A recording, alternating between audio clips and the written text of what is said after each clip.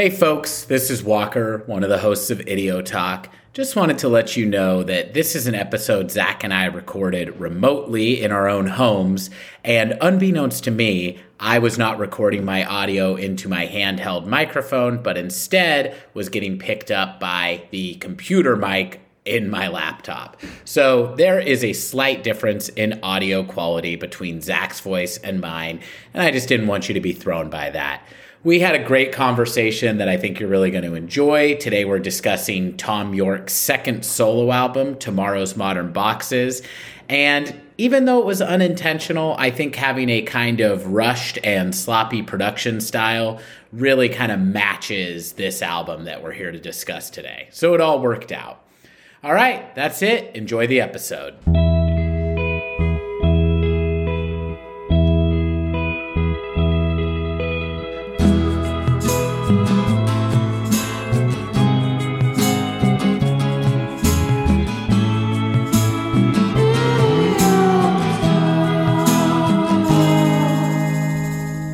So once again, this is Idio Talk, a Radiohead podcast. Pretty sure I said that up top. I am Walker Glenn. I'm Zach Glenn.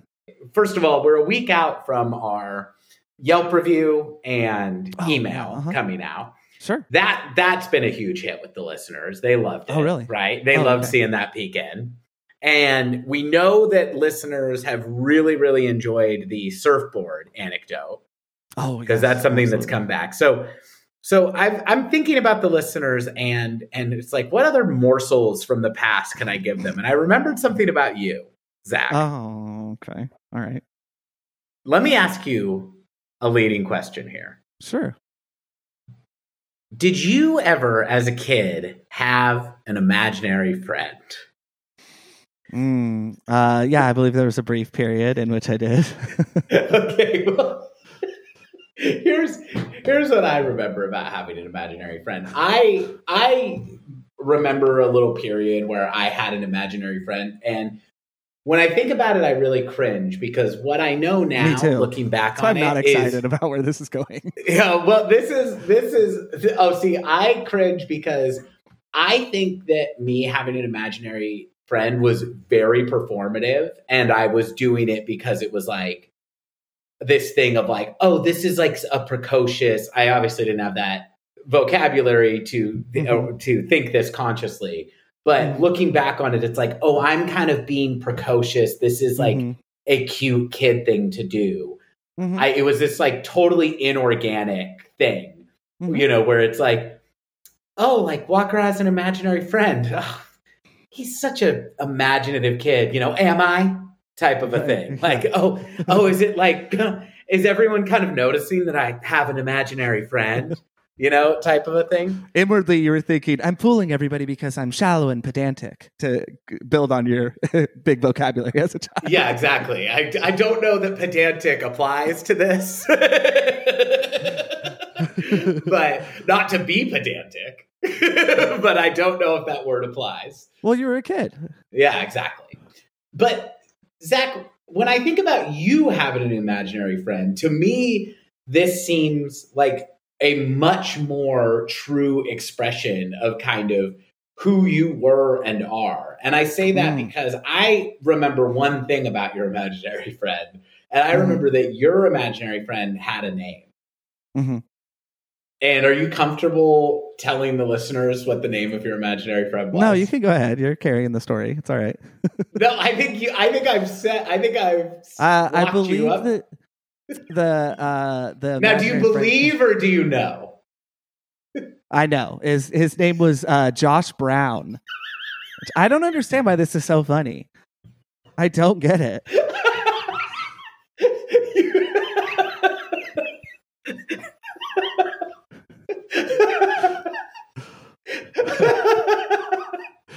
You really don't get why that's funny? No, I kind of do, but just while you're so funny. Can I give a little insight? Funny. Yes, please. I don't know anything about Josh Brown. Well, I don't either. Okay. So go ahead. Here's the thing. So you had mentioned that like maybe the reason for creating this imaginary friend, which I did put in quotes. So that's I don't know if grammatically that would be unnecessary or not, but for a more like performative angle or whatnot. I do think that influenced me as well, whether, because I don't know when I was doing this, like how far behind you it was or not. So I'm sure there was that subconsciously, but I think that in like animated films in like the late 80s and early 90s, there's a lot of weird ones that our generation, even though we have 3 years between us, like can like recall that were not Disney. They're like this weird off-brand pre-DreamWorks thing. Like I think those are Amblin, if I'm not mistaken. Yeah, so there's All Dogs Go to Heaven. There's this weird like green An American movie. Tale. An American Tale, and then there's one that's like really pro-environmentalism that I can't remember. Maybe it was Ferngully. Yes. So I think that all make you feel weird. They're all like deeply melancholy. Yes, and I think that even though those movies don't feature an imaginary friend, I bet you from that era there is one, and even those themselves sort of feel like a bad acid trip a little bit. So I do think that, pre-smartphone, pre-internet or whatever, even though, at least in wide availability, there might have been like a tendency, even if you weren't a complete loner weirdo, to have an imaginary friend. That's me really reaching. But as to the why I may have created this thing, I think I was going through my first period of being like, everyone is annoying me that I know. Oh, really? So, yeah. And so I'm definitely making this up post hoc, but like not making it up, but like this is me trying to recall. I do recall that feeling, but then being quickly abandoning it because I was like having an imaginary Josh Brown friend. is annoying me too. No. It's well, like, yes, man, Josh Brown turned out to be a real chatterbox. It elicited like a lot the response that's happening now of laughter and teasing, and which I also did not like. But I remember being like, oh, there's a lot of work that has to go into creating this imaginary friend, like imagining the components of a personality, and I'm fuck that. I don't so I abandoned him as an imaginary friend. I want to say like within a day or two, but I could be wrong. For sure. I that's interesting. So it's like, yeah, like an imaginary friendship is like, at this point, the amount of like emotional labor I'm doing, I might as well put into a real friendship. Yeah. Or work on being more tolerant of the people around me. I like that the idea that you're like this like 6-year-old misanthrope who is like, it's like you're like the mad scientist in Nightmare Before Christmas, being like, we'll have conversations we're having. But there is something so funny about having an imaginary friend, which like, it could be anything, right? Like it could be in Calvin and Hobbes. It's like, it's a living, talking anthropomorphic tiger. It could be, there you go. That probably influenced kids a lot more than it does. Sure. Kids. Absolutely. Like, I agree with you. I do think there's something that like imaginary friends were like in the zeitgeist. Cause I've never heard Ollie talk about it or any of his friends talk about it. Right. Then again, Ollie has non-imaginary friends. You and me did not necessarily. We definitely only had each other more so than Ollie because we were not raised in a big city, but we did have we weren't losers, listeners. No, we became losers, but not at that age. Yeah, we're losers now. Now I'm like, none of my friends want to talk about Radiohead with me, so I just talk to my brother. But oh my God, what if Zach is my imaginary friend, listeners? I'm so glad you corroborated, though, that imaginary friends might have been more in the zeitgeist. That was me going out on a limb with like no data to support it, so I feel satisfied. I don't have a specific example from Calvin and Hobbes from media either. Yeah, we weren't really reading Calvin and Hobbes at this time, I don't think. Okay, all right. Please but continue. In any case, I just think you're right. I think that for it to have occurred to me to start doing it and to like kind of be like, oh, am I being cute? Like it means that it was out there. But what I think is so funny is bothering to have an imaginary friend and then giving them the most milquetoast name. Like Josh Brown to me is the name of an insurance salesman, you know, or totally. Like an IT guy or just somebody who a has fake identity that maybe Ted Bundy would assume when on the land. Sure, yeah, exactly. Oh my God. If Zach ever like goes on a crime spree, he'll use the name Josh Brown. Because you know that like those things do come back, like Baron Trump. Baron used to be the name Donald Trump would use. This is true. When he would pretend to be his own assistant. Yeah. Or like give like just statements. Learned about this recently. Yeah. So it's like then later he names his kid and it's like, wow, okay. So you're like reaching back into like you like made up characters from the Trumpaverse. Right. Also, like such low creativity. I mean, a baron is obviously a position in the royal hierarchy of England. And it's like, he may as well just call himself like King Trump or something. But also he chose a mid-tier level of like relationship to the crown. Well, nobody can have more power than him. But everybody's but anyway, as always, you have final cut here, but I just thought that it was another interesting insight into kind of your character, like up there with the fact that you watched 1989 Batman like every day for a year straight. That you also had it just, to me, Zach, and this is a compliment, it just really speaks to, it's the earliest sign we have of kind of your ability to think from both the right and left brain. Like that you are the kind of person who's like a creative and like is like, I'm an intelligent kid with like who, like has a creative world. Also, the thing that I make up is so coldly logical. And so, yeah, I just think it's a really, I again, like what we purchased from Universal City Walk,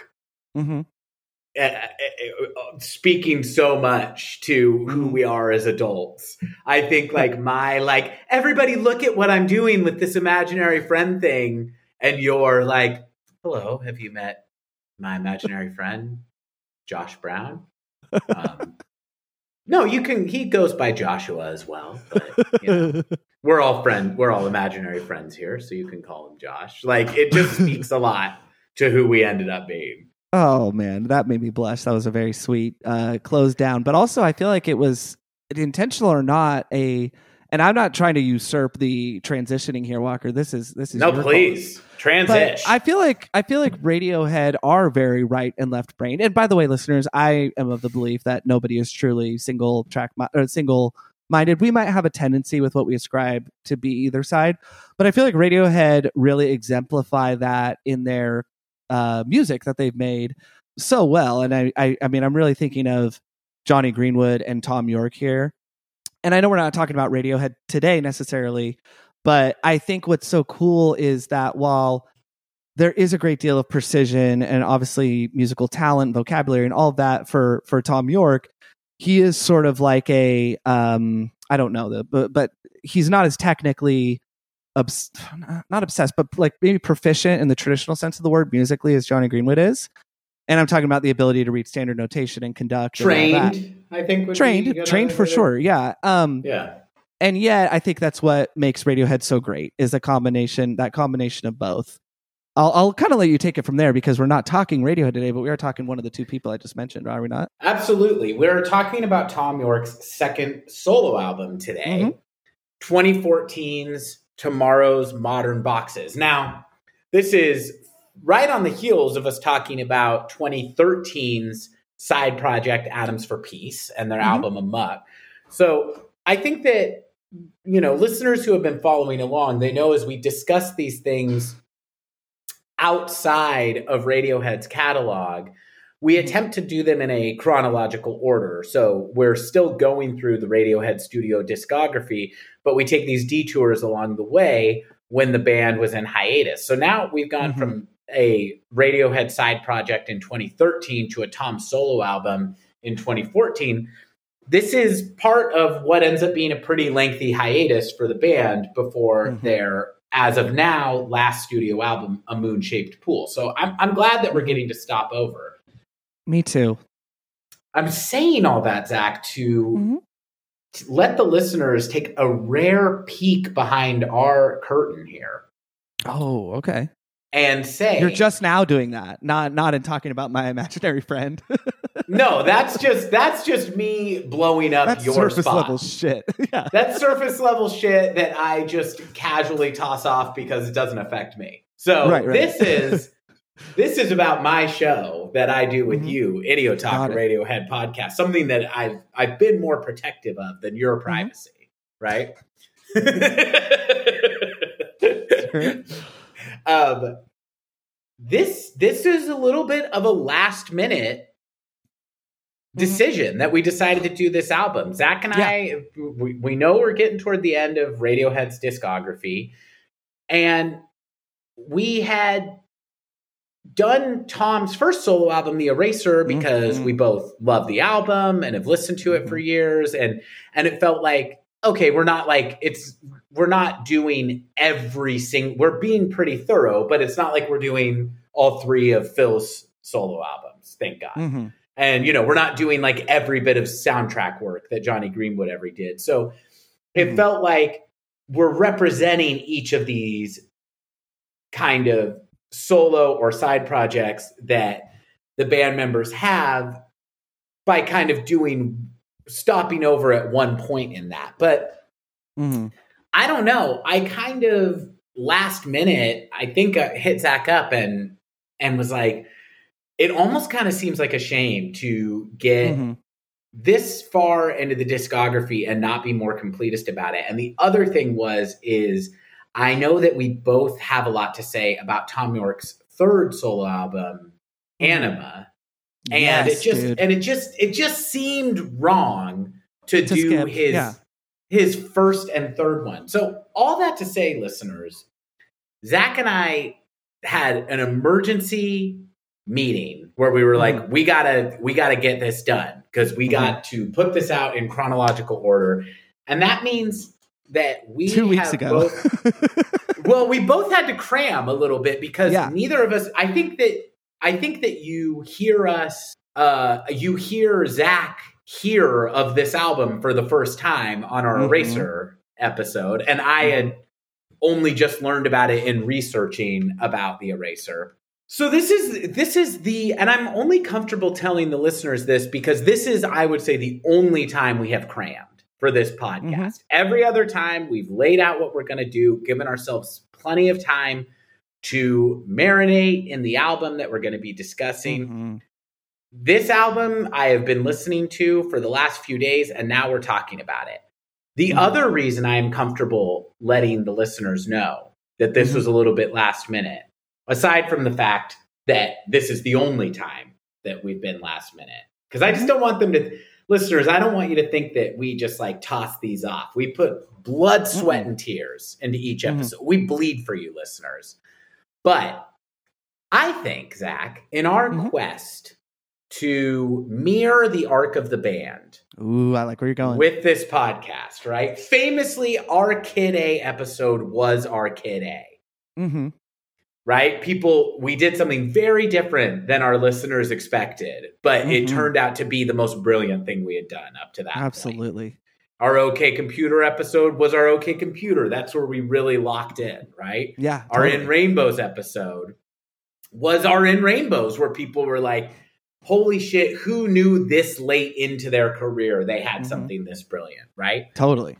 Zach, I think that by the fact that this is rushed and ill-prepared for, our Tomorrow's Modern Boxes episode is absolutely our Tomorrow's Modern Boxes, because listening to this album in a cursory way for the last few days is about what it deserves, in my opinion. Your thoughts? I mean, I don't disagree. I mean, I guess I've been listening to it. This is not to be competitive or anything like that, but I think it was about like maybe close to 2 weeks ago that we had our meeting, maybe 10 days ago. And I mean, I definitely had some trepidation about if the listeners remembered that you alerted me to this album's existence on our Eraser episode, they remember that. That's fine, but I was like, man, to have to redisclose that, like, all these Tomorrow's Modern Box heads that are jumping aboard, they're gonna feel that feeling that I felt in the past when I find a Radiohead piece of media, and they're like, man, this band's cool. Ooh, I like that part. And I'm like, what the fuck? They deserve way more attention than this. Right. You know? Right now you sound like somebody who's like, it's like, hey, do you like Radiohead? And they go, yeah, I like him. Oh, and you're like, okay. Okay. Goodbye. Right. You're wearing a Beck shirt, and I had a conversation with somebody once where we were talking about music, and I was like, Colors had just come out, and I was like, I really like this new Beck album. Like, do you like it? And they went, yeah, I like them. And I was like, Beck is not a band. He is a boy. But no, I think it's okay because I feel that our Radiohead cred, legitimacy, fanship has been well earned if you've been with us for any amount of episodes preceding this. And yeah, this one definitely snuck by in a way that Anima did not. Maybe I was more hungry for new Radiohead related content in 2018 than I was in 2014. I am surprised that I didn't even know about its existence. But anyways, to your opinion, kind of, and take on the album, yeah, it is a little bit of a sleepier one. It is not as good as The Eraser, or as good as Anima, in my opinion. But I think that there are a couple of tracks that have moments I really like that should generate some good commentary from either one of us. But yeah, it's only 38 minutes, 13 seconds long, and each time it did feel like a bit of a labor, I would say, than most albums that are that short. Is kind of how I measure it.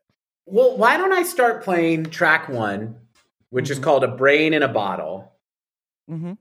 And if I could put my brain in a bottle, I'd throw it into the ocean for you. This sounds like a Billy Joel song. And I'd write a little note, and I'd hope my brain would float to the edge of the island that is you. I was going for A Time in a Bottle, which is by Jim Crow. What is his name? Croce? Yeah. Was that what you were going to? It just turned into a Billy No, I didn't know what you were doing. I just wanted to join in. We could talk a little bit about some of the, background of when and how this was released and stuff. Oh, sure. To me, unless you disagree, to me, the first track of Brain in the Bottle is prime for talking over. What do you think? Yeah, I think that's great because I do have some background information. I bet we have similar info that is, I think, just as interesting as the album itself, pertaining to the way it was released. Do you mean not very? Well, the method with which it was made available to the public, I think is quite interesting. But I'm comfortable talking over this song. Yeah, and let me just let you go on that. I will say, I think that right away, it's just what we should say is this is the most electronic focused work from Thom or, the Radiohead camp in general that we have covered so far. And I do think that kind of is in harmony with its release strategy, which why don't you talk about, Zach? Yeah, absolutely. Oh man, that was very seamless, Walker. And I would also, when you said the Thom and Company or whatever it was you said, I would say even Stanley Donwood's artwork that he contributed. This is the most sterile, not like kinesthetic piece of art that he's produced. Sure. Yeah. It's the most, it's not at the top for me. But it's just a unique release strategy. So in a future episode, I will cite the book Life in a Glass House by John Azelwood, and that's where I pulled most of this information, which can be found in a much more condensed form on Wikipedia. But he just dives into it a little bit more. But listeners, you can follow along if you buy the book or pull up the internet and maybe read along a little bit as well. But in 2013, Thom, Yorke, and Nigel Godrich were quite vocal about the way Spotify is sort of, and they still are doing this to this day, that they have pretending as if they have solved the issue of folks not wanting to purchase physical media any longer, and by purchasing all the music ever and charging users a subscription fee per month, that somehow is going to level out to the artist being compensated properly or fairly, and or motivate people to try and get into the music business. Which, just a note on that, people don't generally become artists for the rare opportunity to make shitloads of money. But I do think that art needs to be thought of in the public consciousness or in a business sense. Like, how can we attract people for multiples of reasons, right? You know, like starving artist to me is a passé and outdated term.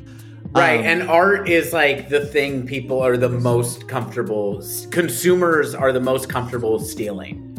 Yes. Like it's like we like really tend to consider it very like, well, there's like the meme of, you've probably seen the meme where it's like a comic strip and it shows somebody and they've got something in their hand and they go like, they're talking to another person and they go, hey, look, I made this. And then they hand it to the person and the person they hand it to holds it for a panel and then just goes, I made this. and that is like a mentality that I think is really harmful for art and artists that we all engage in. Absolutely. Yeah, no, totally. But I just really like this aspect of the album because I do not subscribe to Spotify. Now, our podcast, it just like, Radiohead, they don't make deals with the devil, but them being somewhat anti-corporate and so forth, you can't not engage if you're going to, it's impossible in my opinion. That is an opinion.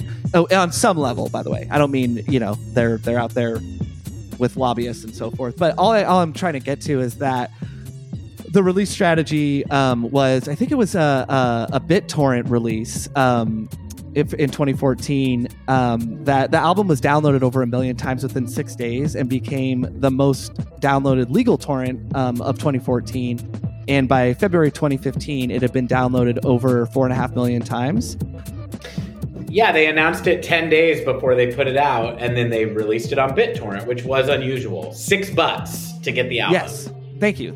And this was, meant to be in...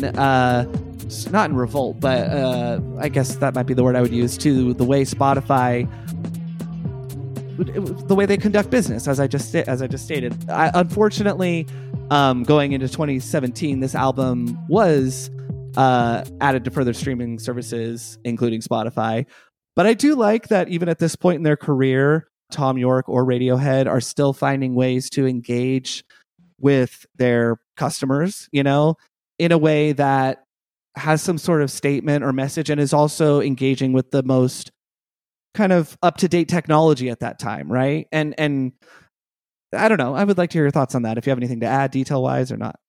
I agree with you. I think that it's especially altruistic because Thom only made about $20 million from releasing this album on BitTorrent. And so I think that it does show. No, I'm chiding Thom a little bit because I'm a little bit irritated at him for this album, but I do think it's cool that Radiohead is continuing to, or that Thom Yorke is continuing to try to find ways to make his music accessible to his fans, that they're not just playing to an audience of, people who can spend $1,500 on concert tickets and, $50 on some, like, because the other way you can go with it too, right? And I'm not saying there's anything wrong with this, but is to, like, Jack White is an artist who I really respect, but he's kind of gone this way with it where it's like, well, I'm going to make the physical artifact of my album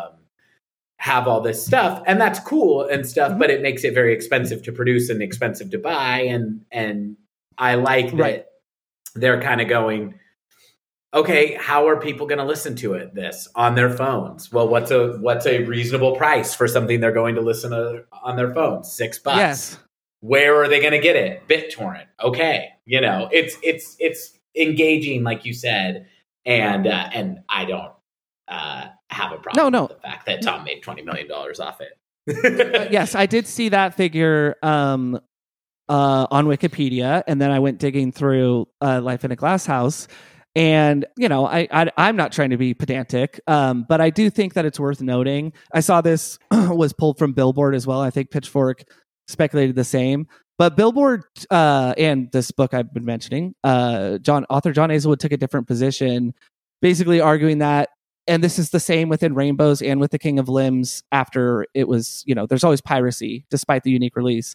But like assuming the ratio of people who paid for the full album was comparable to subscription numbers of Spotify or Apple Music or iTunes as it was at the time, the earnings between 1 and 6 million for Thom Yorke are more likely, which is, not bad considering neither one of us had heard of it. And it's for an album from the leader of the band, which is our favorite band, so for him to have, it's much lower than 20 million and I don't know, this is what the book speculates as a counterpoint.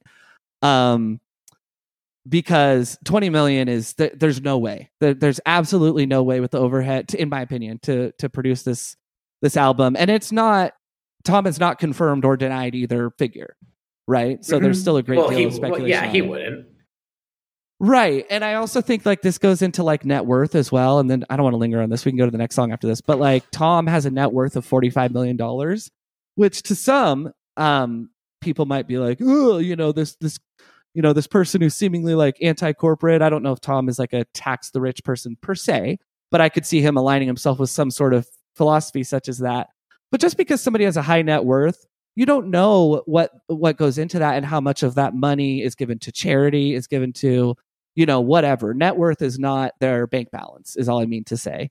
And I think the same could kind of be applied to this album. It's not an altruistic act. I know you were being sarcastic. I'm not trying to say that at all. I think it does play into that conversation and argument, though, of incorporating how technology is used and self-interest at the same time can often drive an economic result that is largely positive for most people instead of like the Jack White example. That's all I was trying to say.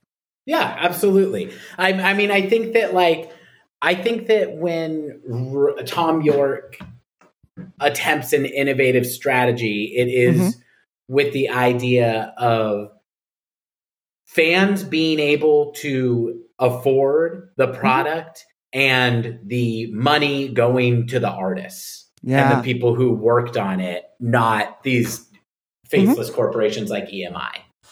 And that is an ethic that I support. But I would also note that I think what's cool about this, because BitTorrent to me is a very 2011 to maybe 2014-ish turn of, I ascribe that to like the same way I do Napster, but of that era of like, we're still doing the same thing, but like the application or the whatever is maybe no longer referred to as that. Maybe BitTorrent is still how people refer to it. But I think what I mean to say is, I think it's cool that Thom did a quieter solo album, unconventional release strategy through something as experimental kind of in terms of release as this, and that they didn't do this with the King of Limbs nor a Moon-Shaped Pool.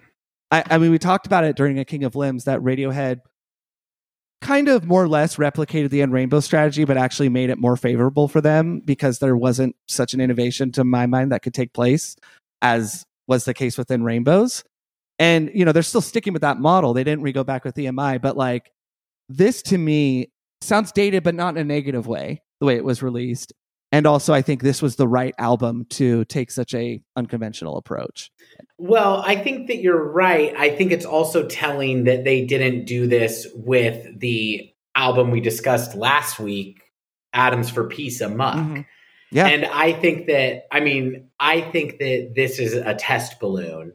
And I think that that's kind of why this album kind of sucks, in my opinion, is he's doing that trial run with something that they would never do. They're not going to risk a Radiohead album. Yeah, that's what I was trying to say. Yeah. Yeah. So it's like kind of like, oh, these songs are kind of toss-offs to see if this experiment is the future of how they can release better music. Sure. I could dig Which that. is, I think, why neither of us had ever heard of this album. I know, dude, but it is weird though. Like, I mean, I read some of the reviews from some of the publications I like to read reviews from, which is not a ton. But I just find the reviews of stuff that I love to like tell me not a lot of new things. Oh, that sounds very know-it-all. I don't mean it that way. I just mean, even if they're positive, they're not rich in detail, which I understand. A review may persuade me either direction. I try to stay away from them generally, but yeah, it is interesting to see like how This was not as critically lauded as the Eraser nor Tom's future solo album Anima, but it was, I would say, roundaboutly a B- to a B+ when you net everything together. And I'm really curious, like, what a negatively reviewed Thom Yorke or Radiohead's album would sound like at this point. Like, there's famously a lot of art that I love in the form of media and music, less so in music, but that was not positively received at the time or tepid, and is in my opinion, like some of my favorite stuff to go back to. And yeah, I mean, it's just like, I don't know why this was so critically lauded. Maybe it was just the release strategy, or maybe people have Stockholm syndrome with Radiohead and Thom at this point. I don't know, but I really don't understand. I don't hate it or anything. I don't hate it either. I'm going to start playing and I want to respond to what you actually said, but I want to start playing the second song, which is Guess Again, ! Mm-hmm. And this song every song on this album is credited to Thom Yorke and Nigel Godrich, except for this song, which is credited to Thom Yorke, Nigel Godrich, and our old friend Colin Greenwood. Zach is making bass fingers at me. And This is Guess Again. Which this is one of the ones that I think is better. Yeah, I like the song. But still not great, in my opinion. But I do think that people have Stockholm syndrome about Radiohead. Because when I read the reviews of this album, they all seem to talk about how kind of non-melodic, not particularly interesting, and like that it doesn't sound like a lot of effort went into it, but then still kind of like trip over themselves to say that it's still great. And I don't think that a new artist would get that kind of credibility. I'll tell you, if you want to read a negative review of this album, read the Pitchfork review, because they just slammed it. And it's like, and it was really funny because it was just like, it reminded me of how I think feedback we've both gotten is like, when we don't like something, people are sometimes like, okay, you didn't like it. Like I've like come out of a movie or whatever. One over the years. Yeah, same. I'm working on that one still. With movies, especially, I'll come out of a movie and it's like, the person I'm with, it's like, what'd you think? Oh, I thought it was okay. And then I'll go, well, I fucking hated it. And then an hour later, they're like, okay, you didn't like the movie. Thank you. Right. This Pitchfork review was kind of like that, where it's like, the cover sucks. The release strategy sucks. The hooks suck. The music, like, it just like went through every single element of it, was like, fuck this. Like, and I kind of like, Pitchfork is famously cantankerous, and we've given him a little shit on that, but I kind of appreciated it because I think that if you're Thom Yorke and you are going to be that lauded, well deserved. But I think that like your days of kind of getting to put out a fuck around are kind of behind you, and I don't really want to hear it. Does that make sense? Yes. It makes a ton of sense. And listeners, I'm sorry if it was a little bit annoying to hear me trying to seek an interjection, but what I was going to try and say But I wouldn't let you. What if... no, it's okay. What if you were mid-thought? What if, though, this was on Pitchfork's list that you famously... And you brought up, like, the first 7 episodes of, like, how mad it made you that they were doing album scores that we could change if we wish we could change if we could. What if this album was on there? But they want to rate it lower. They're like, we gave it a 6.3, but we want to give it a 4.2. Yes, exactly. I mean, I did not read. It's funny because I was just saying that, like, not to sound, full of myself. I really am trying not to. Like, if something has an overall positive reception, I will look into that. But if it's a film, I won't read them in detail because I don't want the film spoiled. But I like to know, like, oh, there's a lot of buzz. And if it's something like from the 70s or 80s that was negatively received, I'm thinking of a lot of classic films in that era. Pauline Kael famously ripped a lot of movies to shreds that are very, very positively reflected upon. With this one, I did not read that Pitchfork review, but I'm glad to hear, though, that somebody had the presence of mind not to just fall over themselves. And particularly what you said about Thom putting out a fuck around at this point. Thom has never been Prince in his solo output or even in his output in general. You know, I do think that what's interesting about Radiohead is how hard they continue to work into this period in their career in a way that I love it. It doesn't seem desperate and it is fresh and new.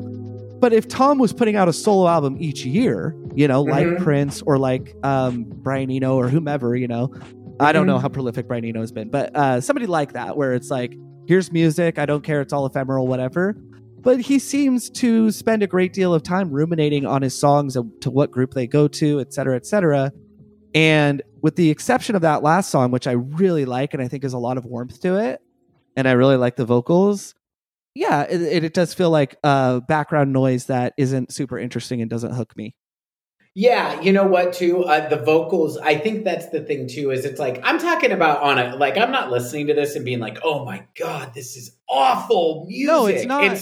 It's I'm grading it on a curve of Thom Yorke. And, you know, and so tough cookies for Thom. He's, in my opinion, one of the greatest songwriters to ever live. And so by that standard, I find this album to be pretty weak. The vocals are always good. And it's kind of like, that's just a given. So I kind of can't really give it a lot of points for that. Okay, and, I buy that. And like, you know, I just don't care about like that first song we listened to, Brain in a Bottle, that it's just like, you know, and it's like, these noises that they build, that he builds these kind of songs around. I'm just like, I don't think these are interesting except to the person who made them.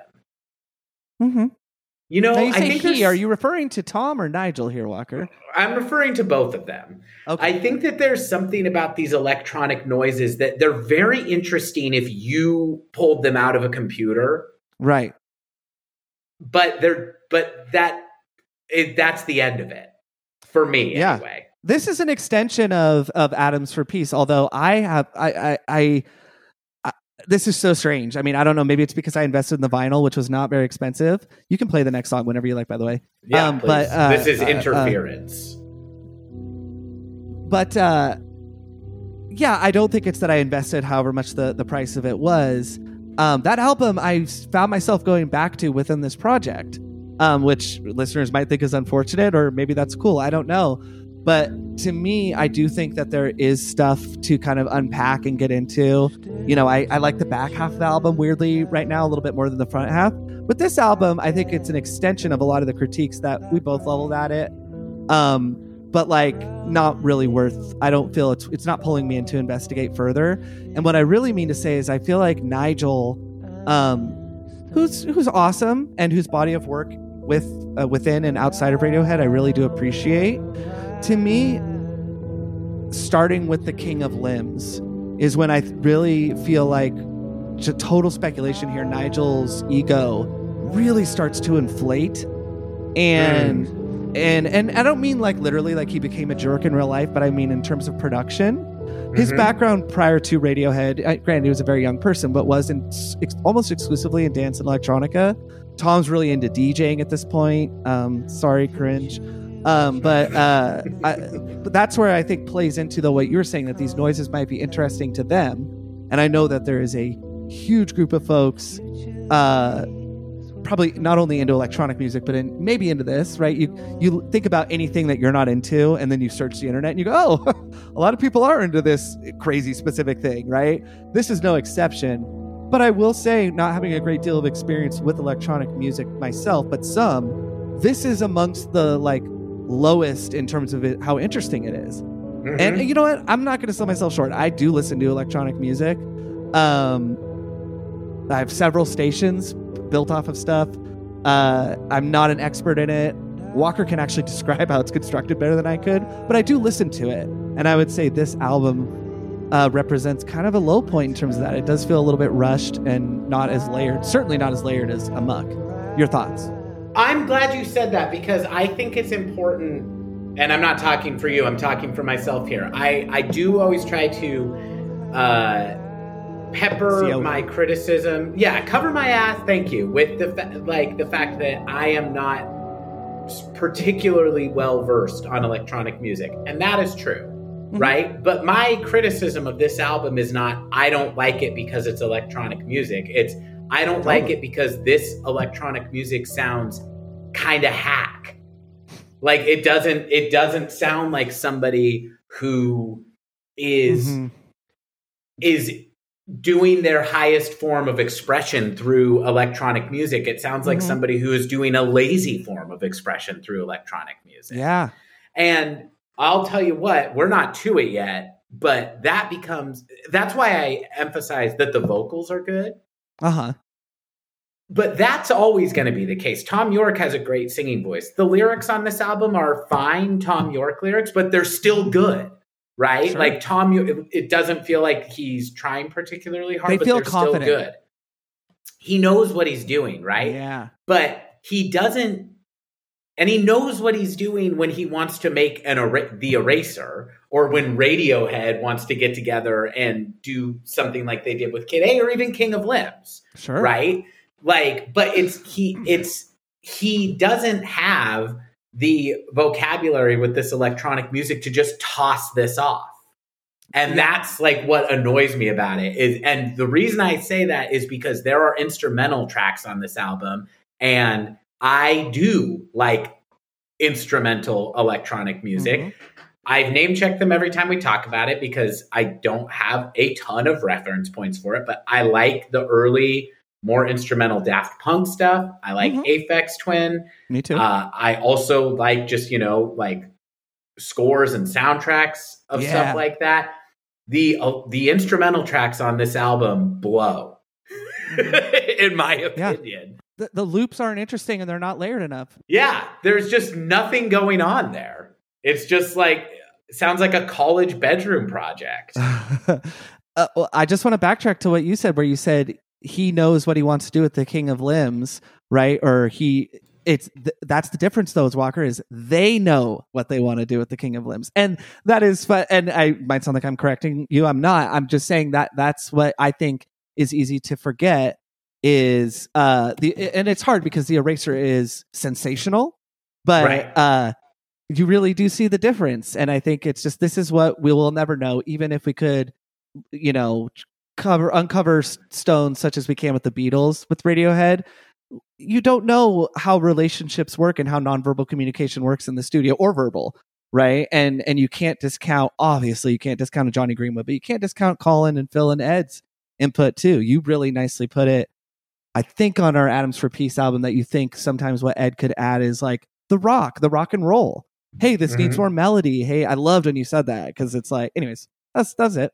Oh, I loved when I said that too. I kind of derailed you. I'm sorry. No, you didn't at all. You didn't at all. But I think that that's the miracle of the collaborative process of Radiohead. But it also it's not like Thom can't make fucking brilliant solo albums. But what we know about the Eraser is that they had like 700 hours of musical content that they painstakingly carved down to 9 songs. Yeah. And it's clear that that's not what they did here.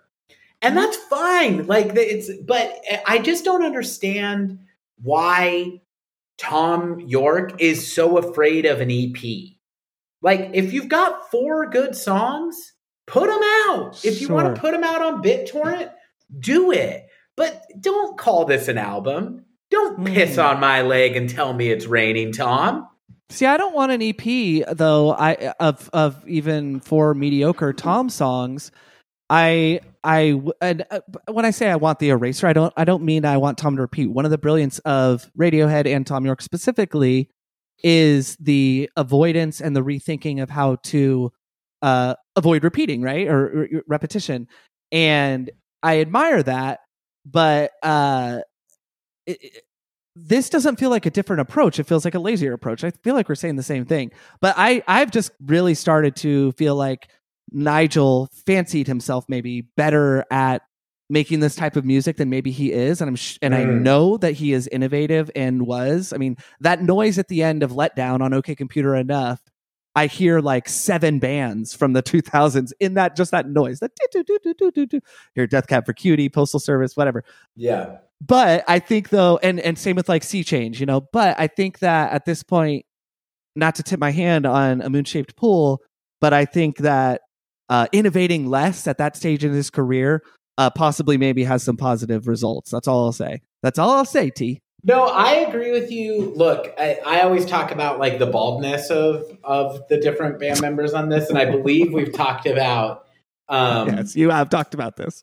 About how Nigel, you can't tell he's bald from the front, but then you see the back and he's incredibly bald. And the reason you can't tell, listeners, look up Nigel Godrich's hair. It's because he combs the front of his hair into a like Bob's Big Boy style spike. Right? And then you see the back and it's just like huge fucking bald spot, right? Mm-hmm. And I do think that this is the hairstyle indicative of a low integrity person. Mm. And that it's fine to be balding and keep the hair you have. That's a personal choice. Yeah. And a friend taught me a man's got to go his own way. But to me, what Nigel is doing with his hair has a deceitful vibe. Right. Uh-huh. And so I love this.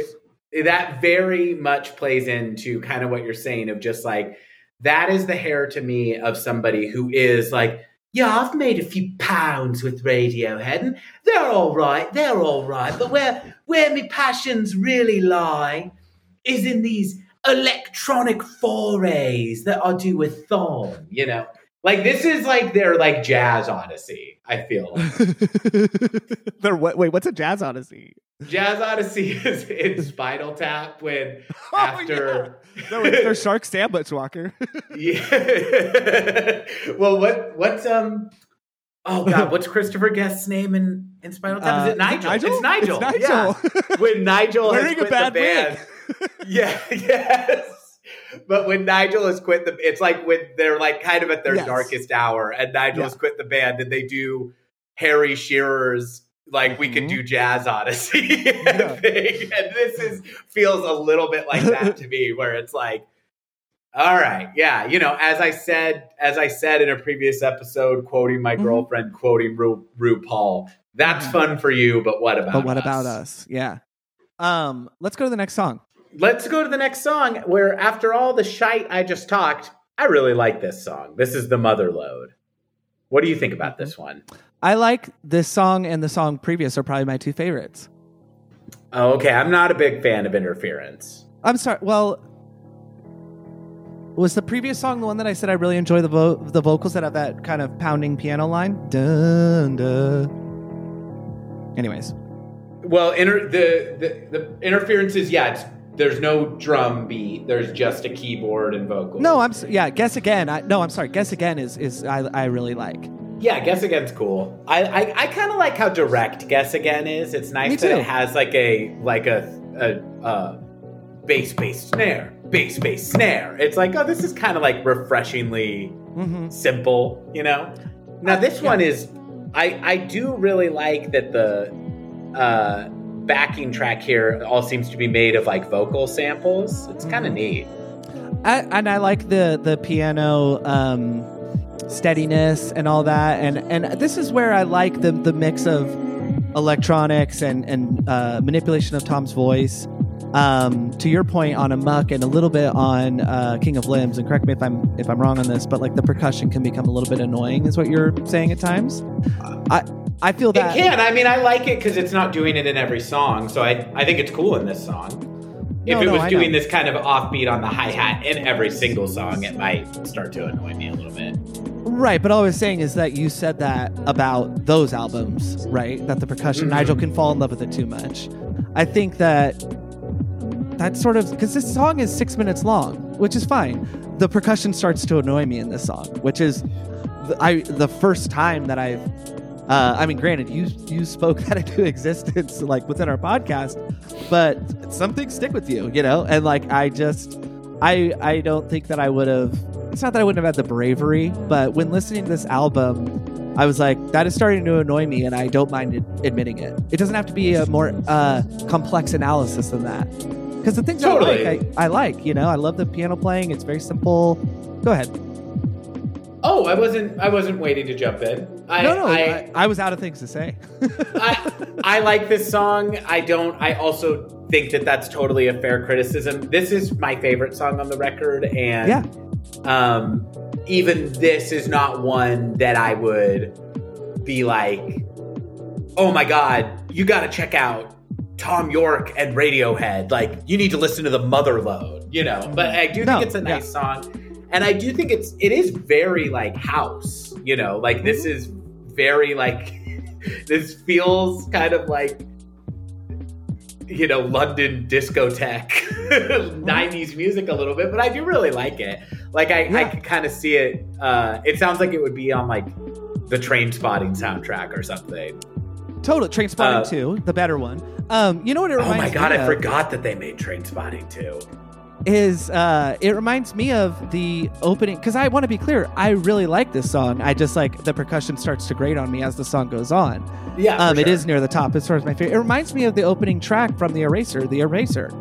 And it's nowhere near as good, but just the relentlessness of the piano riff and how, I think you can hear it. They're both authored by Thom Yorke, but this one specifically melodically reminds me of that song in more than, I also think I think I like the lyrics to this one too, because it's like kind of talking about like sad clowns and stuff. So I kind of relate to it.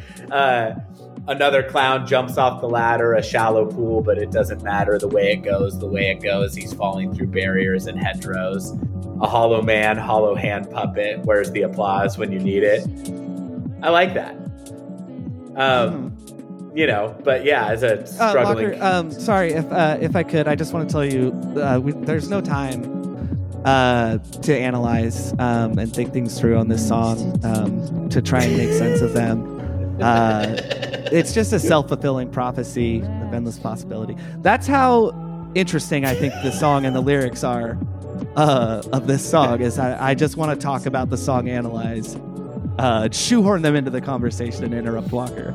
Yeah, no, I mean none of this is like Thom trying his hardest, including the lyrics. I agree with that. You can feel in The Eraser. I think you can feel the pressure of hell yeah. I'm in Radiohead and now I'm making a solo album, so it better be fucking good. Like and this one you can feel the lackadaisical nature. In this one, you can feel the laissez-faire attitude of, I'm in Radiohead. This is another solo album. I made King of Limbs. Which I've come to love, actually. But Zach, this sad clown illusion is reminding me of something. Because we've embarrassed you on this episode. I think it's only fair that I embarrass myself. I don't know if I've ever told you this. Did you know that when I was a child that I painted a picture of a sad clown? Oh, and was like in my mind I was like, wow, really makes you think. It does. Well, sure, the concept of a sad clown. How old were you then? But I don't know, 10. That's impressive for a 10-year-old. Zach, there's no way I didn't just see that somewhere. But in my mind, it was like, wow, he's a clown, but he's sad. Mm-hmm. Yeah. So pretty. Who would have thought? Yeah, right, exactly. Not what you expected, is it? But I guess me and my imaginary friend just do things a little differently. You're way too nice to me. I was telling that as God, what, like, I can't believe that as a small child. I just think it's just like that. What is it about me that even as a small child, I was just going like, take me seriously, world. Everybody, I know. Everybody, God, I mean, we're all trying to EGOT, but most of us can only ego. I'm not trying to EGOT. I don't see that happening for me. You don't want unless they start giving out a Grammy, an Oscar, and a Tony? I don't know. Do you think that they'll start giving those things out for Radiohead podcasts? Yes, in our lifetime. Okay. Well, then I think that we should EGOT. Yeah. This next song is Truth Ray, and while we're listening to it, I want to talk about something else that you said, Zach. Please. You brought up the album we discussed last week, Amok by Atoms for Peace. Mm-hmm. I have to issue a rare, if not our first ever correction on this show. Oh, no. Which is not to say that we haven't been wrong on the show before, but no. If I have been wrong on the show in the past, my response has been to double down. Oh. I think that's all sometimes that's all you got to do is people be like, hey, that thing you said was kind of like, was either incorrect or ignorant or wrongheaded. And you go, no, you are incorrect. And actually you're silencing me. This is the way of podcasts usually, right? But in our last episode, I was very confident about Amok being an album that I enjoyed parts of, but ultimately found kind of dismissible. And I believe I said a few times, I don't see myself going back to this.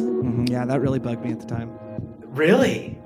No, not really. I'm just joking. But I mean, I just had an opposite reaction. But yeah. Sure. Well, Zach, now comes the correction. I think it was moments after we turned the mics off. Oh, shit. That this album got its goddamn hooks into me. Right? That's what's happened to me, dude. Really? We're talking Amok, right? Yes. And yeah, I'm dude, like, I was just saying. And I'm like, this is kind up. of. It's with me. All of a sudden, this is the Radiohead thing that I'm kind of like wanting to listen to the most, right? Dude, stop it! Shut up! I mean, it's not that crazy. I was just saying that a second ago, but it's like, I wasn't like, I'm ashamed to admit this, but like, I'm more baffled. I'm like, it's funny because I think I have a tendency to maybe try and like Radiohead stuff a little bit more. And not in a way that's like, I'm going to be the positive one, blah, blah, blah. I just think that you're not afraid to say, like, if something doesn't hit as much with you, which I really like, and I think is good for the show. But that one, though, I'm like, I don't know, like I did spend quite a bit of time with it, but I've been thinking about different tracks in my mind when I'm doing different shit, even when I'm not listening to it. And I'm like, I think I just finished drawing a giant picture with in homage to it, so it's definitely been in my consciousness visually, but I think there's a lot to it. It was like, man, I almost wish that we'd recorded the episode a couple weeks later, because I guess that this one was just a grower for me, and I nothing on it that didn't really grab me has like become my favorite or anything. But I appreciate the album overall a lot more than I did at the time we recorded. And the stuff that I liked at all, I like a lot now. And I would love if there was a version of that project that existed that had a little less looping and a little more live playing. But that's not what they made. And the thing they made is pretty cool. And I feel like I need to, on pod, be like, I like Amok at least 2 points more than I said I did at the time of our episode. The point where I was kind of annoyed I had to listen to this, because I'm like, I want to be listening to Amok right now. Man, dude. Although I should say this song we're playing, I like, Truth Rate. I do too. For what it is, which is a slight Thom Yorke song, but I like it. No, but some of the songs that I'm not as fond of on this record, like actively, I'm like, man, I want this to be over. Whereas the good ones, I'm just kind of like, okay, that went by, like a Truth Ray does. But I do like some of the noises in this one. I guess I lost sight of what I was trying to say, but I just, Amok, there's just something that it really got its tendrils into my mind, and I've really, really enjoyed going back to it.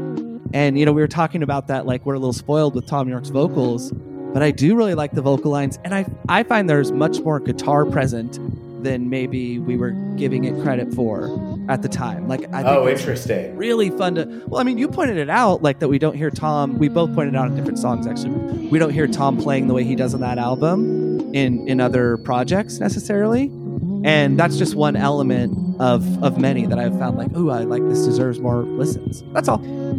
That's interesting. Yeah, I'd like to listen to it more with that in mind, actually. And I think it's notable when compared to this album, which I would say is guitar free. It is, yeah. At least in the sense that we're used to hearing it, Yeah, exactly. There might be guitars run through a bunch of different stuff to where it's unrecognizable. We call that the Ed treatment, but I like Truth We're the Rate. Nigel at this point. Yeah, exactly. I like that we're finding somebody new to be like our punching bag. Because honestly, it's a little harder for me to have Ed be the go-to of who we pick on after hearing that track from EOB that we both liked a lot. I didn't really know I could feel so cold till I found my Shangri-La. That song? Listeners, if you could have seen the amount of stink Zach put on his expression while he did that, it was I saw the home office melted away and concert lights faded in. You all everybody. You all everybody. Remember that song? This podcast has really gone downhill quickly. Don't you hate when the fake music or TV show within a TV show, it's like, in no world could I ever believe that this is a real thing that is a hit with people. And the two examples at the top, go ahead. Nope, keep going. I'm in. The two examples at the top of my head are You All Everybody. Now I know which is the song by Drive Shaft, the band Drive Shaft and Lost. I know tons of stupid songs through all eras have become acting like such stupid people. Like, okay, here's an example. Expensive clothes. Here's an example of the opposite. That Thing You Do. That movie is flawed, but the movie would not work if you could not believe that song would be a hit at the time it's portrayed, and you 100% do. It sounds like a pop hit from that time that people would listen to, that gets stuck in your head in a earwormy way. You All Everybody sounds like a song that a production assistant like riffed on set. No, it sounds like Rebecca Black wrote it. Or didn't write it, but yes, same deal, dude. The cool thing about That Thing You Do is not only is everything you said so right on, but it has a ton of chords in it, as songs in that era do, because those folks. That Thing You Do, yes, dude, and it goes to the minor. You're doing that thing you do. It was on a major, and then it goes to the minor. Yep. Just like, but well, it's written by a real awesome song, Adam Schlesinger of Fountains of Wayne, who has written actual hit songs, and I guess that's and he's so gifted at that because he also wrote all the songs, or if not all, a lot of the songs in the Josie and the Pussycats movie, and he writes songs for. It's, very funny, much funnier than it has any right to be for what it is. But there's a boy band in that called De Jour. And the songs that he writes for them, you're like, oh, these sound like he could have sold these to NSYNC or the Backstreet Boys, like if they weren't in this movie. So I just wish they would it's like, just pay a songwriter, like pay someone who's written songs for Christina Aguilera or Beyonce or something to like, write you a hook for your fake song. Well, I'm supposed to believe this is a famous rock star. Walker. Christina Aguilera writes her own song. I hope so. I mean, I just want to believe that because I love Christina so much. I didn't mean it as a knock. I think most of these pop stars collaborate with and ghostwriters.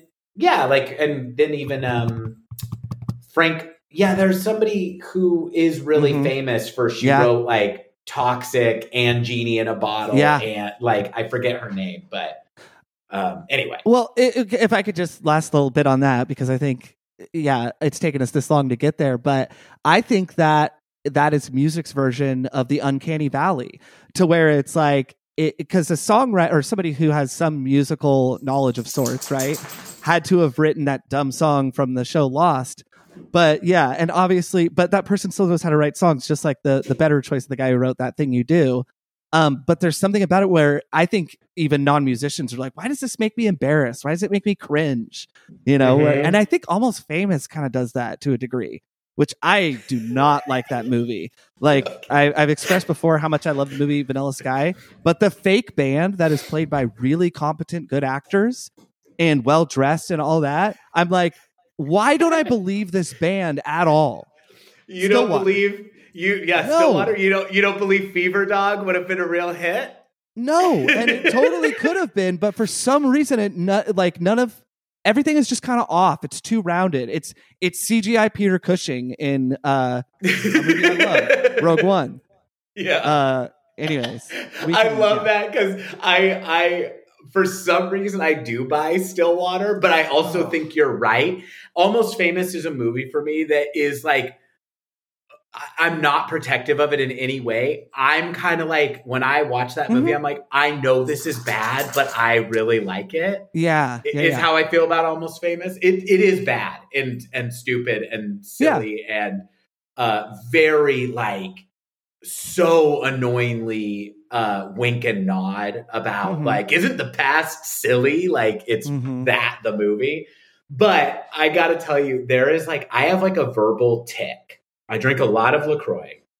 And many times I will have somebody over. I don't know why I'm being coy about this. When I'm with my lady friend, I'll be getting up to get. I don't know why. All of a sudden, I'm just like, I want the idiot. Oh, it's because you called yourself out for talking about your girlfriend too much previously. I know, exactly. Yeah, it's just like, oh my god. Like at this point, people are like, I don't think he has a girlfriend. So you have your lady friend over. Yeah, I'll have my lady friend over, and I'll be getting up to get a glass of water or a LaCroix, and I'll ask her. I'll say, would you like sparkling or still water? And if she says, I'll have still water, without fail, I will go, fever dog, scratching at my door, which is the only line of Fever Dog that you ever hear through the entire movie. Yes, I know. It's the You All Everybody. Well, this is what I love about this Project Walker is I have a joke around the beverage LaCroix. Which I know you know, but this is just such weird happenstance. So listeners are probably more familiar with the song Have a Cigar by Pink Floyd. But the opening line is, come in here, dear boy, have a cigar, in the studio version. But in the any time a LaCroix is mentioned, I go, come in here, dear boy, have a LaCroix. And I like to just cut it off abruptly. But it rhymes, so... I for some reason have to give the other example that I was going to give you of fake thing in a TV. I do. The fake thing in a TV show world that you're like, in no way do I buy this for even 1 second. In the final season of the show Entourage, Johnny Drama is voicing a cartoon named Johnny Bananas, where he's the voice of like an ape that looks like him. And it's like the shittiest like animatics that you've ever seen. And you're supposed to just go, and it's supposed to be like a Fox cartoon that's on the same block with like The Simpsons and Family Guy. And it's just like, I'm sorry, you have to try a little harder to just make this look even slightly real. It just annoys me. I love that section in the opening. Build your world. Well, yeah, no shit. I mean, it's like your HBO, like, you know, you have content at your disposal and creators and animators that could make this look good. But like, I love it in Mrs. Doubtfire when it opens and it shows that Robin Williams' character is doing voiceover work. The cartoons either are real or are fake for the purpose of the movie. And either way, they look totally believable. Totally. You know, he's not like and he's not Ari or whatever that fucking character's name is. I've never seen Entourage. He's like a voice actor and not like a household name. Anyways, movies used to be Ari is Vince's manager. So that's the Jeremy Piven character. You should watch the show. It's really good, and I would say it's particularly good in its portrayal of women characters. Great. Okay. Yeah. No, I'm just kidding. It's seriously like. It's so weird, Zach, because it's not that long ago, but culturally it is. You're like, it's a light year. We joke about like how much people love to say like you couldn't do this now. You couldn't, wouldn't, and shouldn't. There you go. Yeah, do this now. You watch Entourage and you're like, oh my god, this is like the last gasp of everyone being like. Yeah, rampant misogyny is cool. Like, you know what I mean? Yeah. They should have called it Posse to make it age even worse. All right, this is Yeah, let's get out of here. This is another song off this stupid album. It's called There Is No Ice, parenthetical, for my drink. Yeah. This was a title they were going to use for Hail to the Thief, and they're like, this is pretty dumb with the parenthetical. Let's go with the good ones and save this for Thom's future solo album, Yesterday's Passé Circles. Oh, I mean Tomorrow's Modern Boxes. Sorry. Now, Zach, I do think this is actually worth pointing out. I think the naming convention on this album, again, indicating to me that this is an intentionally slight album. These are some of the most kind of like lighthearted or silly song titles that I have ever seen with any Thom Yorke project. Mm-hmm. Brain in a Jar, Guess Again with an exclamation point. That exclamation point is the most un-Radiohead thing ever. I don't like punctuation. The Motherlode song titles generally. Really? But the Guess Again, no, not typically. But you know, there's a few exceptions. But like, yeah, it feels too like Grimm's fairy tales when people do it, or something. Mm-hmm. I don't know, like The Adventure, or when it applies too much story to songs that I wouldn't think of as such otherwise, or if they were that written from that point of view or motivation, like this is a story song, I'm going to take you on this adventure. The exclamation point automatically makes me skeptical. That's interesting. Mm-hmm. I don't mind, in theory, Thom taking himself a little less seriously with these titles. No. But in this particular case, it's indicative of an overall laziness that just makes me feel like, we didn't need to be involved with this. You and Nigel could have just did this for fun. Yeah, and passed yeah. it back and forth to each other. Well, I gotta believe too that Thom Yorke, as we've discussed, you and I, as I've echoed Jesse Rimler, former guest of the show, he said he doesn't get the sense that Thom is sitting on like a mountain of lyrics or poetry, and I've clearly really latched onto that. But I just think it was so well said because, Thom's songs tend to be like shorter stanzas with a lot of repetition. Not always at all, but like that is a thing that other artists have done that I think is like something he has done really, really well over the course of his career. But you got to believe, though, that Thom, we know this from the book Fear Stalks the Land, that he's writing out turns of phrase at any given time, and then they're sort of reintegrating them. That was specific to the writing of Kid A and Amnesiac. But these feel like ones that he's like working out and was like, that's really good, eh? And Nigel with his big bald head was like, fuck yeah, let's make this album. Yeah. Nigel was like, hey, do you like my single spike of hair protruding from my forehead? Does it totally cover up the fact that I'm bald as shit in the back? And Nigel's probably also like, he's probably trying to like bully Phil too, being like, oh my God, Phil, you're so fucking bald. Isn't he, Thom? Thom, did you hear what I said about Phil? Oh, so he's Polly now? Yeah, no, he's...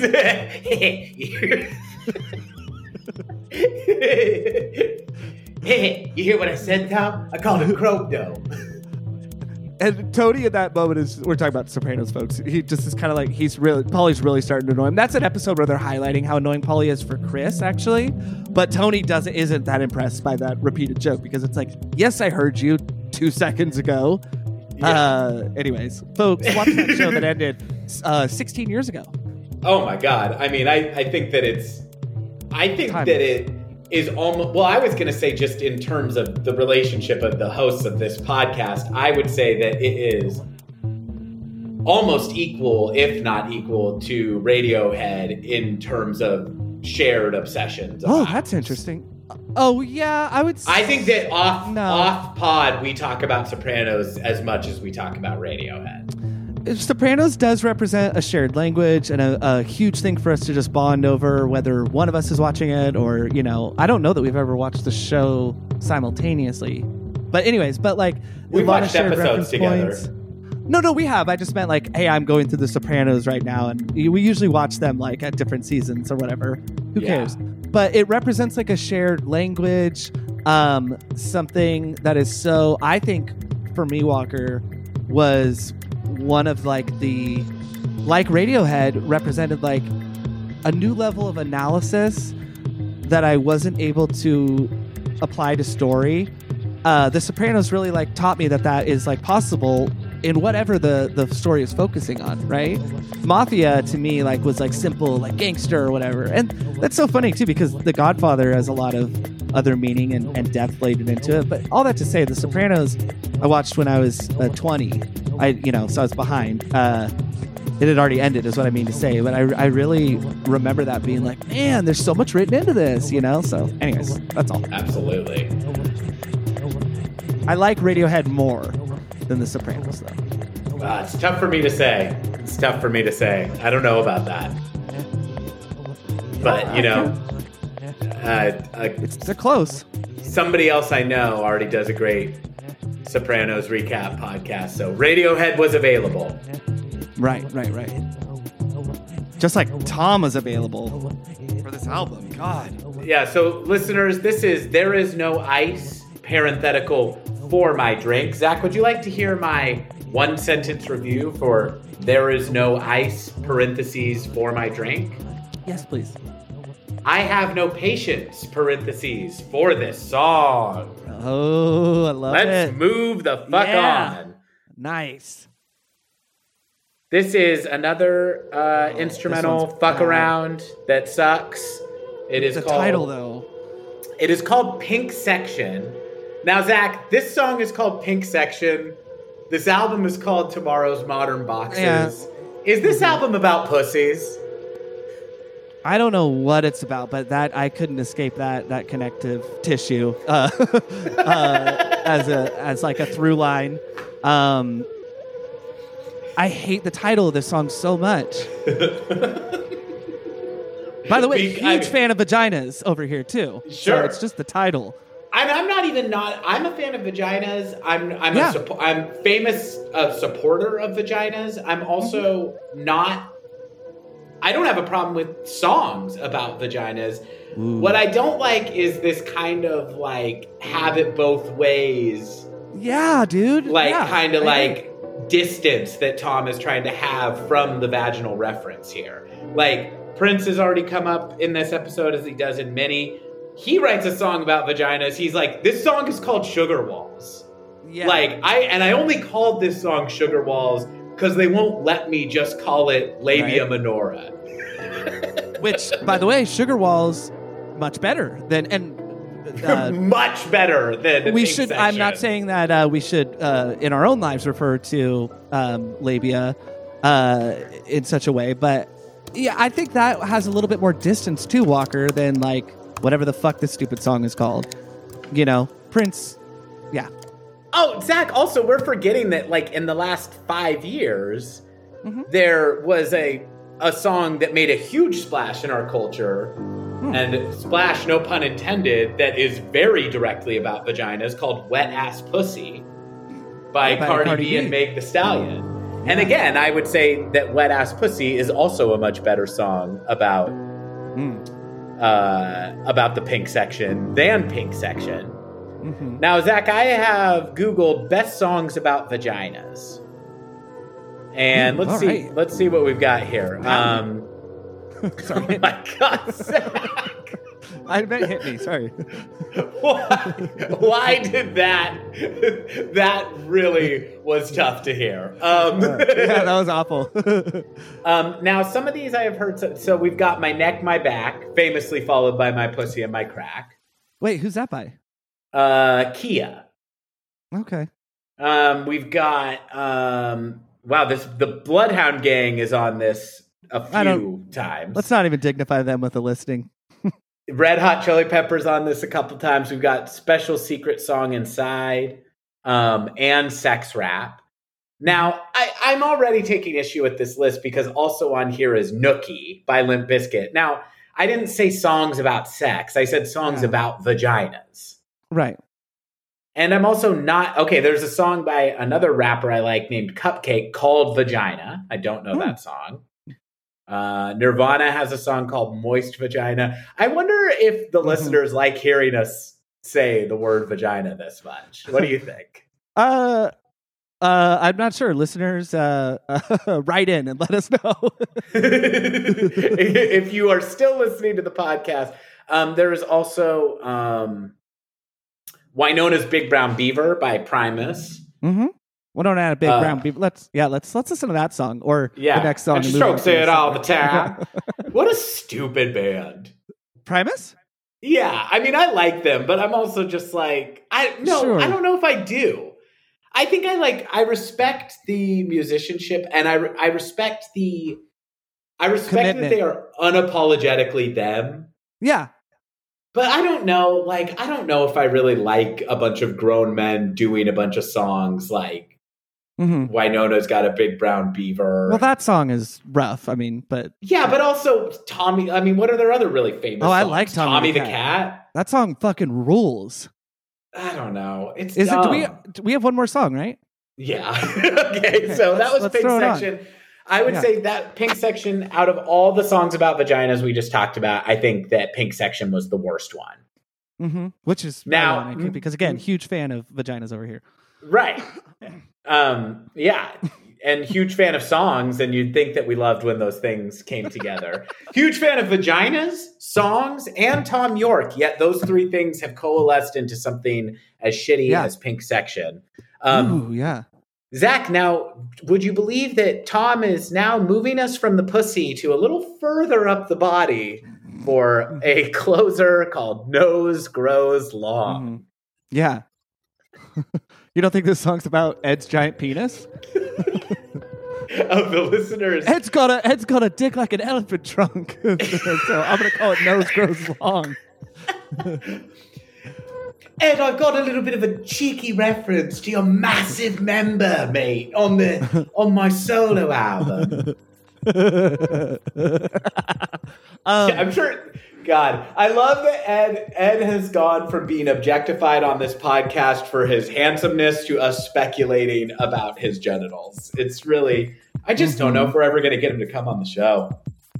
No, but would you believe, Walker, that Ed, if I could have my pick... So I have two things I want to talk about before we end the episode, and I'll go the shorter one first. So if I could hang out with any member of Radiohead, and if I had to choose two, like first and next, the first one I would choose would be Ed O'Brien, because he has a YouTube channel. He's done an interview with Paul McCartney. There's something really, really genuine about the way and granted, like, if you're going to interact with Paul, I don't care who you are, you're going to put on a smiley game face.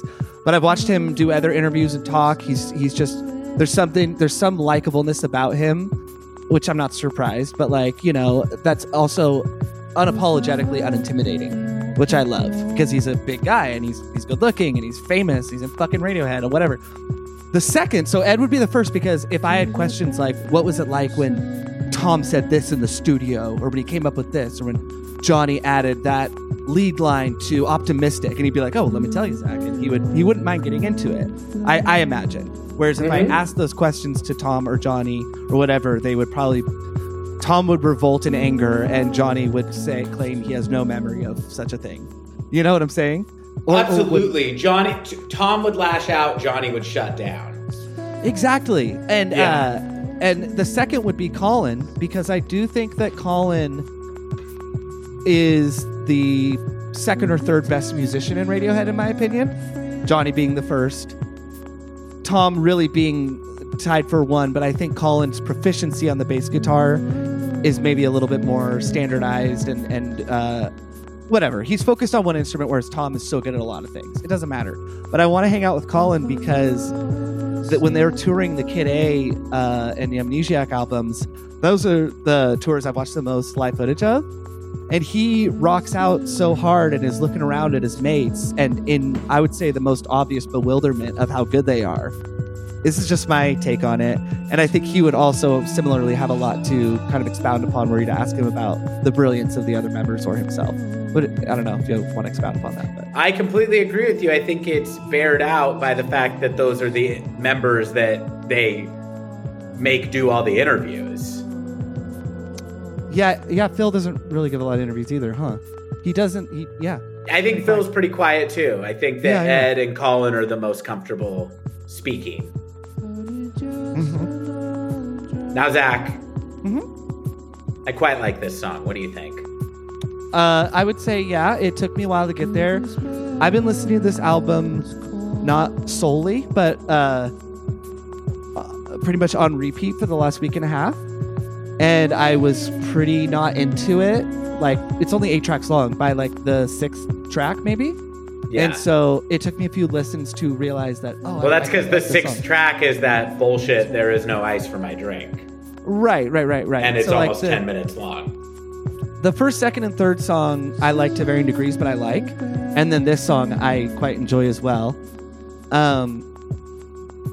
Now, I do have one other thing. I know we want to keep this episode not short, but relatively short. But I do have one other thing that I would like to seriously discuss regarding this album. But sure, I've been doing a lot of talking here, uninterrupted. No, go for it.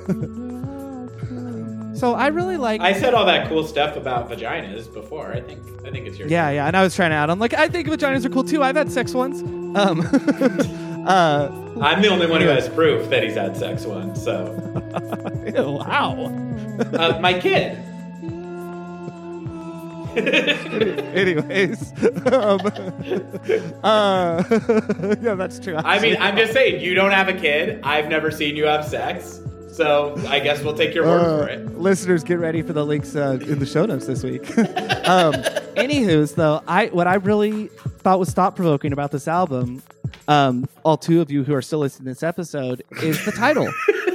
I even made a joke that it could have been called Yesterday's Passe Circles. I forget what type of trick that's called when you invert something or say the opposite of whatever it's called.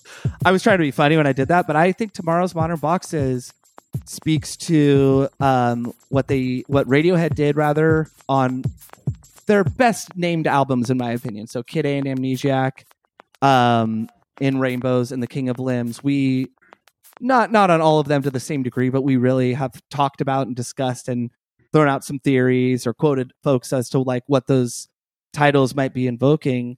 To me, Tomorrow's Modern Boxes is something I could imagine like being adopted by the right by people of a certain political extreme, like, you know, I've heard people try to co-opt like Revolution by the Beatles as like what he's really saying, and it really annoys me. Right. What I mean to say, what he's revolting against is having to use somebody's preferred pronouns. Exactly. Thank you. No, I have heard stupid arguments like that though. Sure. Where I'm like, who knows? Because John Lennon's dead, but I doubt it.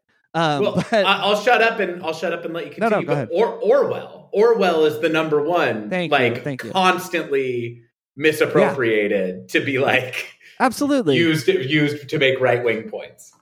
Thank you. Yeah, and this one, I think that might sound like a damning critique that it could be used like that, because it sounds like what'll tomorrow's contained, narrow-minded ideas be like, but they fancy themselves like progressive or modern. This is just what I'm drawing upon it, and I don't revolt against like having to use somebody's preferred pronoun. There are a lot of the things that I feel like as a society, those of us that are willing to learn are learning right now, right? Sure. Some of these lessons are a little bit like, okay, I got to kind of resituate my mind. I don't think he's saying it like, oh, what'll tomorrow's dumb thing be or whatever. I think it's rather like a little bit of both though. Like what are tomorrow's ideas that are actually just a recapitulated version of the same thing? And an analogy I will use is the fantastic film Eyes Wide Shut. Talks about that in life, and especially in the 20th and 21st century, men and women, or relationships, it doesn't have to be obviously just men and women. That's what the story focuses on, is a heterosexual relationship, fancy themselves very progressive in their ideals and in their equality and treatment of one another. And yet, at our roots, we kind of default to a lot of the same things. But the thing I love about that message of that movie is it is not a defense of misogyny or any of like these archaic ideas that hopefully we can grow past. But it is saying at our core, and it's kind of poking fun at it. That's one of many, many reads on a very complicated film. But the novel Traum Novelle by, I want to say it's Arthur Schnitzler, really, really, that is the message of the book. And I would say Stanley Kubrick elaborated on it a lot. And the album title, contrived or not, that's what it made me think of. I like that. I have nothing to add because I think that's quite good, and I think you nailed it. And fuck yeah, leave it to you to pull some insight out of something that I did not get a terrible amount from, but I'm still glad that we covered it, Zach. Yeah, I really liked the album cover, or album title rather. Well, no, I mean, I'm just glad that we covered this album in general, and I'm glad that I'm now familiar with Thom Yorke's second solo album. Yes. Now, I want to say one last thing about this record that is my final word on it. Okay. Which is that this album was listed in Rolling Stone's Best Albums of 2014. Now, this is the definition of a legacy admission. This album is a Nepo baby, and its parents are Radiohead and The Eraser. And that's why we think that this is one of the best albums of 2014. I love Thom Yorke, but he's never going to learn if we pat him on the head every time he does anything. So I would just like to say, I looked at all the albums from 2014. This is not one of the best ones. Here's a few that are way better than it, that if you don't know, you should go listen to. We've got Vince Staples' Def Jam debut, Hell Can Wait. Vince Staples is one of my favorite rappers currently working. Hell Can Wait is a super intense, awesome debut. We've got Run the Jewels 2. That's probably my favorite record of 2014. We've got D'Angelo's amazing comeback album, Black Messiah. And then we've also got, in the rock and roll category over there with Thom, we've got Ty Segall's Manipulator. Ty Segall makes like multiple albums a year. He's kind of one of those like King Gizzard style artists. Sure. But so he has a ton of records that I have not listened to, but this is one of the half dozen or so that I know pretty well and really, really love. It's a really nice mix of kind of heavy anti-folk and hard garage rock. It's great. Go listen to any of those. No, wait. Oh, go ahead. But and my favorite album of 2014, and I get to take this even if you're about to, because I'm wearing a Beck shirt, is Morning Phase. And listeners, listen to this album. I listen to Run the Jewels 2 more than I do this album, but this is a great one. And it did win, I believe it won a few Grammys. Regardless, it won album of the year. Yeah, it's Beck stripping it down, but without seemingly focusing on that idea so much. It feels very natural. And kind of a sequel to Sea Change. Yeah. The Empire Strikes Back, though, of sequels, in that it's better, in my opinion. Than Sea Change? Yeah. We're staunchly divided on Sea Change. I don't hate it, but I don't love it as much as you do. Wow. Okay. I Morning Phase did not, other than that single, Sea Change did not really stick with me. I love Sea Change. Sea Change actually is better. It's not, neither one are amongst my favorites, but I like it way more than this Thom Yorke album. If we're talking about short, very pale gentleman, Beck's Morning Phase is much better than this album. It's also produced by Nigel Godrich. It sure is. So not only is Tomorrow's Modern Boxes not one of the best albums of 2014, it's not even the best Nigel Godrich album of 2014. But Zach, I'll tell you what, it is not the worst album of 2014 either, because do you know what that is? No. That would be Weather House by Philip Selway. So, Thom, you're not the best. Oh, and wasn't it dedicated to Scott Johnson, the drum technician who passed away? Well, now I feel bad.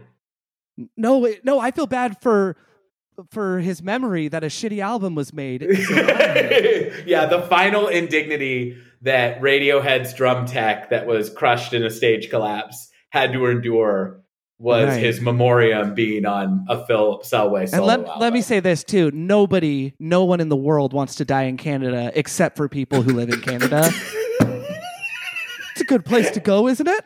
Yeah, and even they, like most Canadians, deathbed words are, "Can you just take me over the border into a real country?"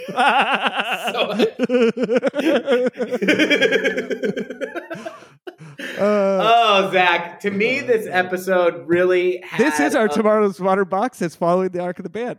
This episode's not very good.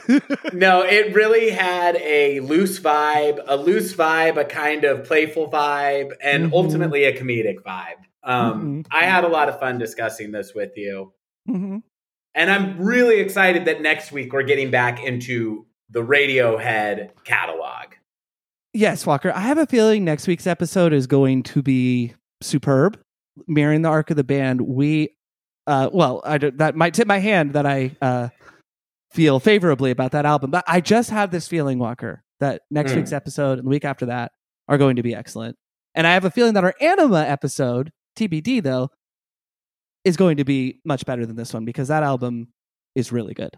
I know that it will because it's a better album than this, and we purposefully did a less good episode because this is a less good album. And so, yeah, if you're wondering how if you're wondering how the upcoming episodes will be, and you can't wait to find out, just go listen to the next Radiohead albums, and you'll know. Yeah. You know what I'm saying? Yeah. So listen to A Moon-Shaped Pool, and that'll tell you about where the quality is going to be for our episode. Mm-hmm. Zach, this was a lot of fun. Listeners, we will see you next week. I have been Walker Glenn. I am Zach Glenn. Out of sync like this stupid album. And we have been Idiotalk Podcast, Tomorrow Never Knows edition. Tomorrow's Modern Boxes. Tomorrow's Modern Boxes. Thom's attempt at foraying into the sex song, talking about how... No, this is not how we want to close. All right, listeners, we'll see you next week. Bye. Bye. Idiotalk is a Glenn Brothers production. Get in touch with us at idiotalk.podcast@gmail.com or follow us on Instagram at idiotalk.podcast. And thanks for listening to...